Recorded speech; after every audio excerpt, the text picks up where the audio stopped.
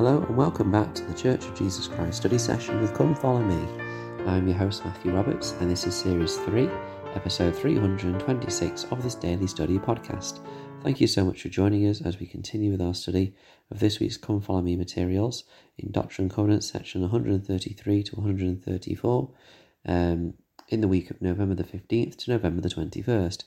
And today we're going to begin looking at section 134. And yes, you will have noticed that there was no episode yesterday. I think for the first time in however many episodes, over 800 episodes that we've actually had of this podcast, I've actually missed a day yesterday of the daily dose of this study session. Just life is very busy right now with work and with church responsibilities and with my son being in hospital over the last week or so. He's fine, absolutely fine, and he's back out now, which is fantastic. But it's just been a very intense week or so. That's the reason why. I might try and catch up an episode along the way, but actually I may just leave it because, to be fair, I had really gotten to the end of what we were discussing in section 133. So if there was any week to kind of miss a day just because of circumstances, it's probably this one. Because I think that 2 days for section 134 is just right. So let's have a look then at this section.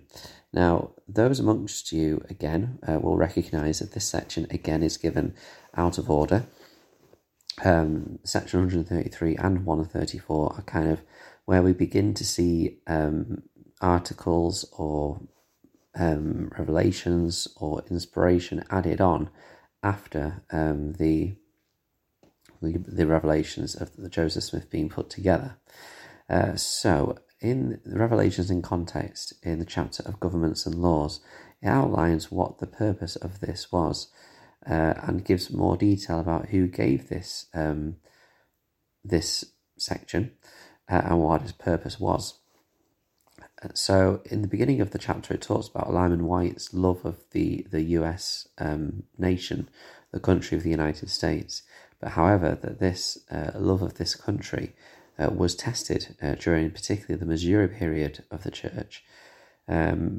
Obviously, the saints were trying to get support and help from the states to be able to be protected by mob violence, many things like that, but they weren't receiving it.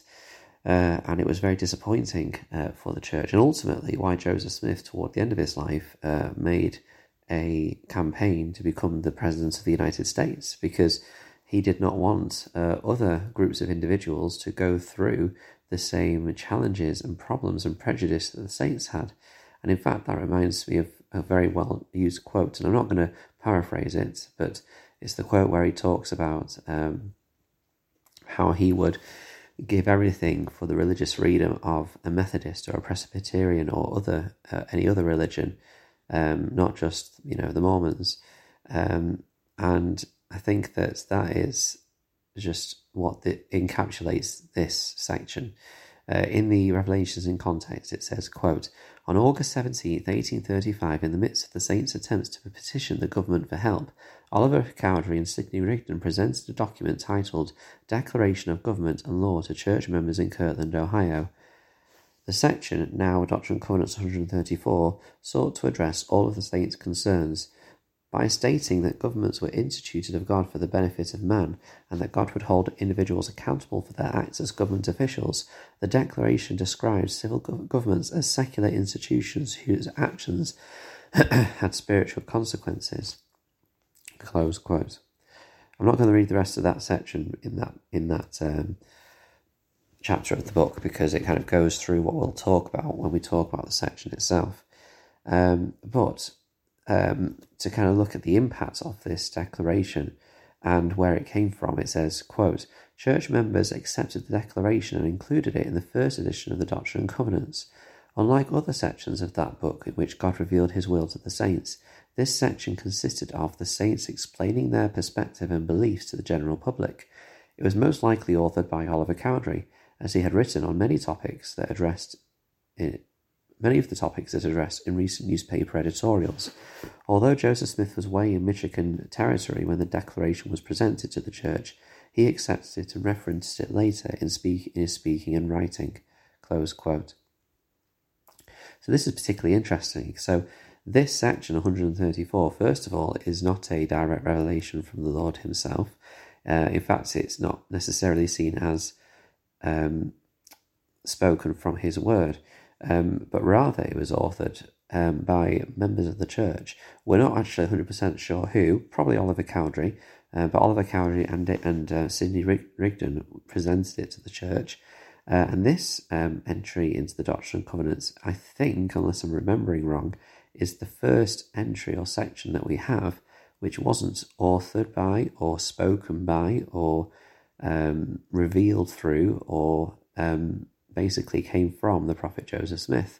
Obviously, he approved it and verified it was right, and he used it often in his writing and speaking later, but it wasn't directly from him, which I think is interesting as well. This declaration was used many times in the later years in the kind of civil discussions and pursuits of the saints. As already mentioned, the prophet Joseph Smith used it when speaking to government officials in Missouri and later in Nauvoo. And so this becomes a very important document for the church. And if you like, it was similar to an article of faith, really.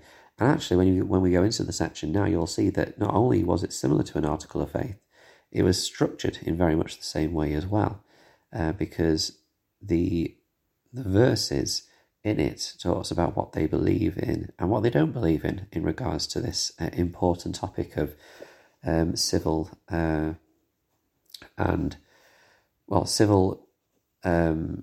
living in and that's an awful way of putting it, but basically this idea of living in a country, in the world, in a government and so on. So let's start having a look at this section.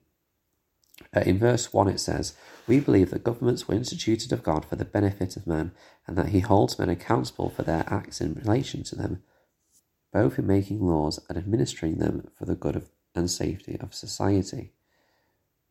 So this verse points out what was referred to in that section, that these governments are instituted by God for man, and that he holds them accountable for their acts. So that doesn't say that God approves all actions of governments. What it says is that God allows governments and institutions and rulers to be in place in the world, but they have an important responsibility. As President Russell M. Nelson said, he says, quote, "The commandments to love God and neighbour are interrelated. We cannot fully love God without loving our neighbour. We cannot fully love our neighbour without loving God. Men really are brothers because God is really our Father. Nevertheless, scriptures are studded with stories of contention and combat. They strongly condemn wars of aggression, but sustain obligations of citizens to defend their families and their freedoms."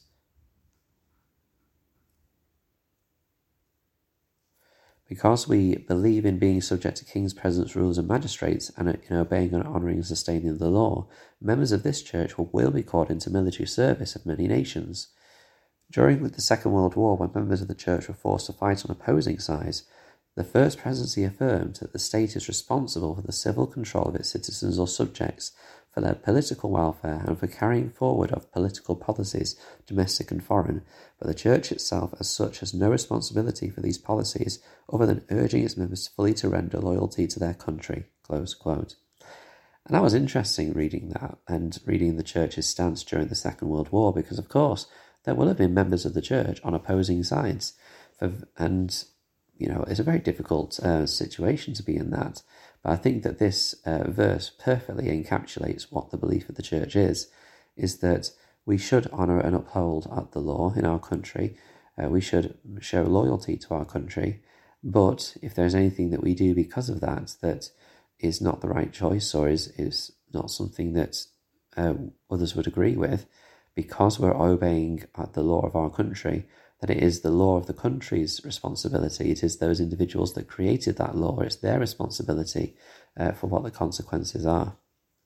And I think that's a really important and good stance to take, particularly in a world where many countries and laws are difficult in some places. And so that is an important start here. Thank you very much for listening to this podcast. Please share it. Please follow the Facebook group, Church of Jesus Christ Study Session with Come Follow Me. And until we meet again.